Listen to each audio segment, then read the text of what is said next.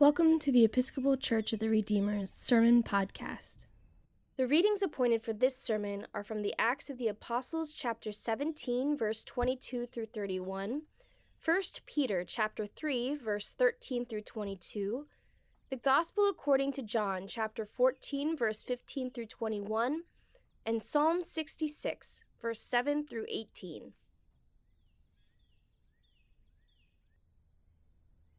Open our minds, warm our hearts, but also bend our wills, for we seek to hear your word. Amen.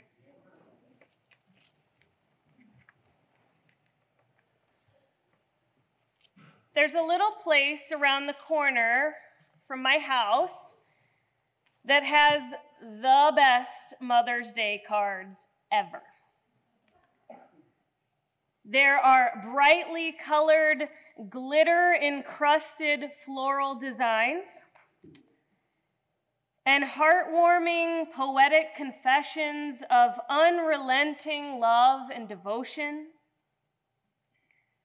There are cards with kittens and butterflies and depictions of little chocolate truffles, which, you know, all moms love those.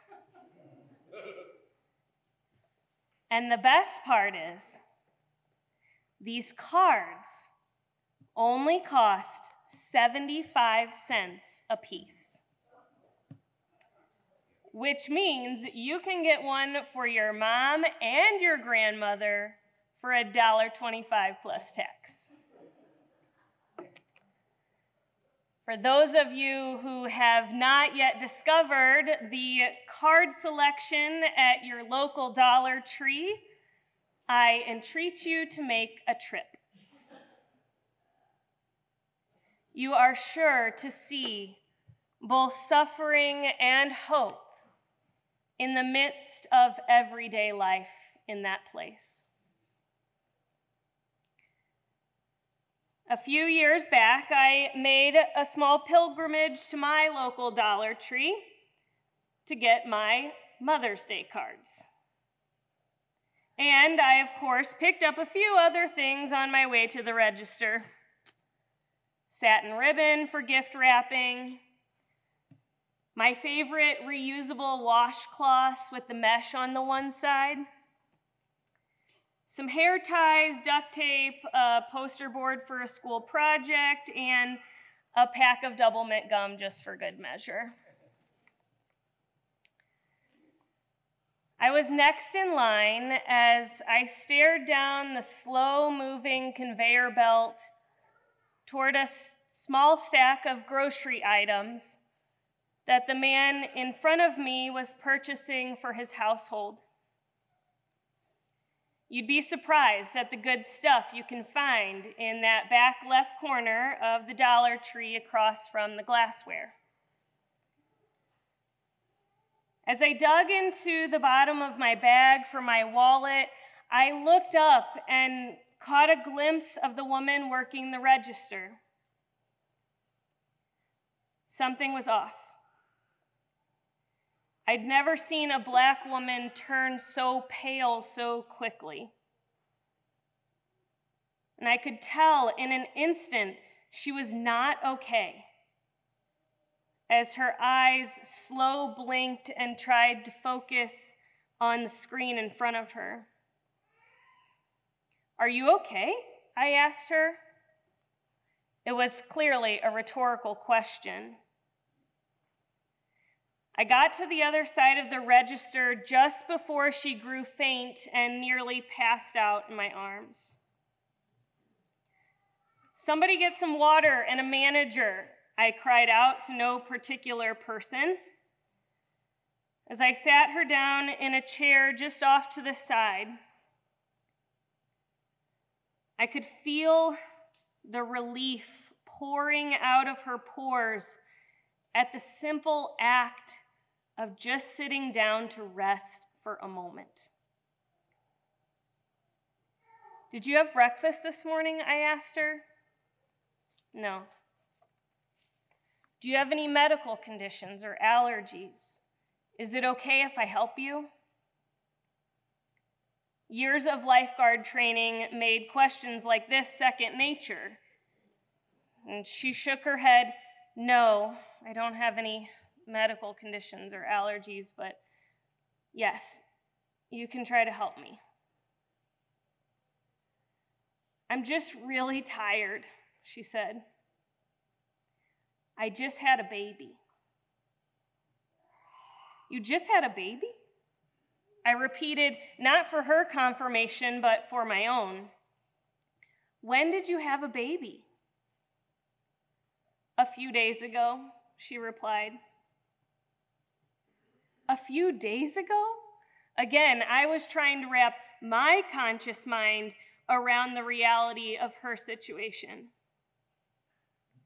This woman had just given birth, and she was already back at work, on her feet for several hours a day, without the luxury of even considering that this necessity of life could actually threaten her ability to live.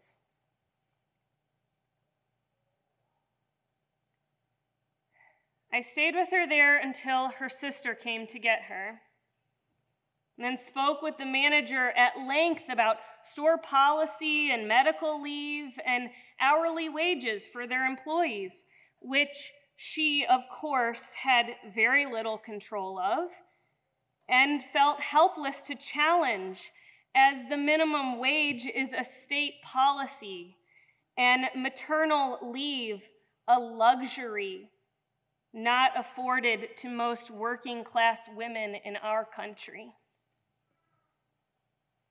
In the United States of America, one of the wealthiest nations in the world, this was not possible for her. My little paper cards felt like little consolation for what the women in our lives go through to birth new life into this world. Who will harm you if you are eager to do what is good? Peter asks. Another rhetorical question. Because the answer is that a lot of people probably will. Our reading from Peter today asks us to appeal to God for a good conscience. Appeal to God for a good conscience without fear of retribution from powerful people who try to hide from the suffering of others. Appeal to God for a good conscience. Consciousness being an awareness of God.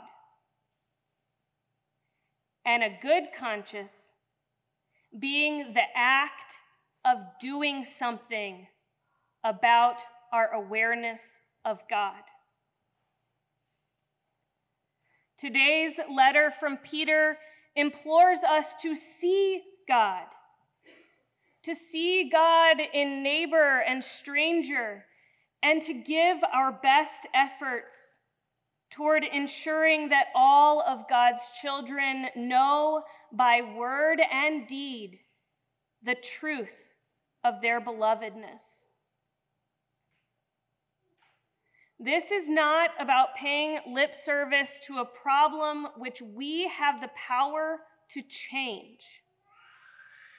It's about showing up in our bodies to stand with the oppressed, to vote for their liberation, and to relinquish the excess of resources which we hoard for our own comfort and security.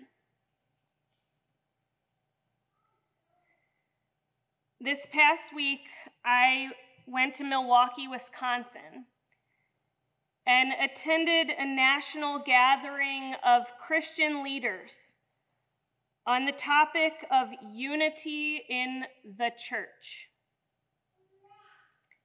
And I found suffering and hope in that place too. A group of men led beautiful prayers about their devotion to Mary, the Mother of God. And then they turned around and argued and defended their right to decide how women should conceive and bear children. None of which honor poor, unwed teenage mothers from backwater towns like the one that our Savior was born into. I watched as pastors struggled with the reality of losing their livelihood in order to love their queer congregants and publicly voice their desire to see their full inclusion in the church, in sacrament and daily life. And I myself had to fight for a seat at a table of powerful men who pushed their dirty dishes toward me, assuming I was the server at their fancy lunch in the hotel ballroom. I was made aware of all the big and little ways that the church struggles to be conscious of God in their midst, and then to respond appropriately. Our faith is meant to move us, to give an accounting for the hope that is within us. Our faith is meant to hear the words of the Magnificat and recognize it as a radical upheaval of a social system of oppression, and not as a sweet little song sung by a meek and mild virgin. Our faith is meant to help us see that even in the depths of hell, God will come to us and find us and claim us as her own.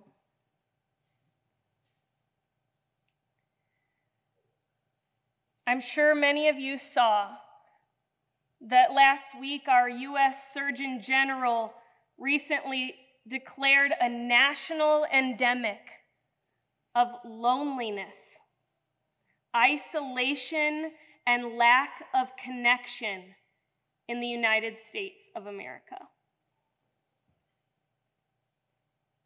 This should not be among us. Solidarity and community needed more now than ever before in our lifetime. And the Christian witness is the antidote for this type of disease. Where we are, where the people of God show up, people should hear a message of hope and solidarity in their struggle. They should not wonder if anyone will love them or notice their pain or their exhaustion or their anger at injustice. They should know that where Christians are is a place where all people belong. And our hearts, too, should serve as a place of welcome. This church should serve as a place of welcome. And we are blessed when we see it so. Christians are people who believe that in the midst of what seems like an insurmountable problem, when things seem too big for us, when it all feels dark and lost, we are the people who burst into that reality and say, there is something more here. We have a God of resurrection. We are Easter people, not Good Friday people. We don't stay there. We show up with a word of hope, and we show up to be Christ in the world. So I beg you, like Paul's letter to the Ephesians, to lead a life worthy of the calling to which you are called. To be who you are. I saw a man picking up trash on my way to church this morning. Do that. It can be as simple as that. I saw mothers marching down Wasson Way yesterday against gun violence. Do that. I saw a very powerful white man stand up in support of a resolution at our diocesan convention to give mothers in the Episcopal Church, employees of the Episcopal Church, a minimum of 10 weeks maternity leave. Do that. Do the work and pray. Pray that your eyes will be opened to see God at work in the world. Pray that in times of struggle you will recall the life of Jesus and what he did and what he stood for. And be attentive to the voice of the Holy Spirit, who will speak to you and move you toward love in small and generous ways and without fear, knowing that Jesus is with you and that he reminds us that we will do even greater things than he has done, for he is with us always, unto the ages of ages. Amen.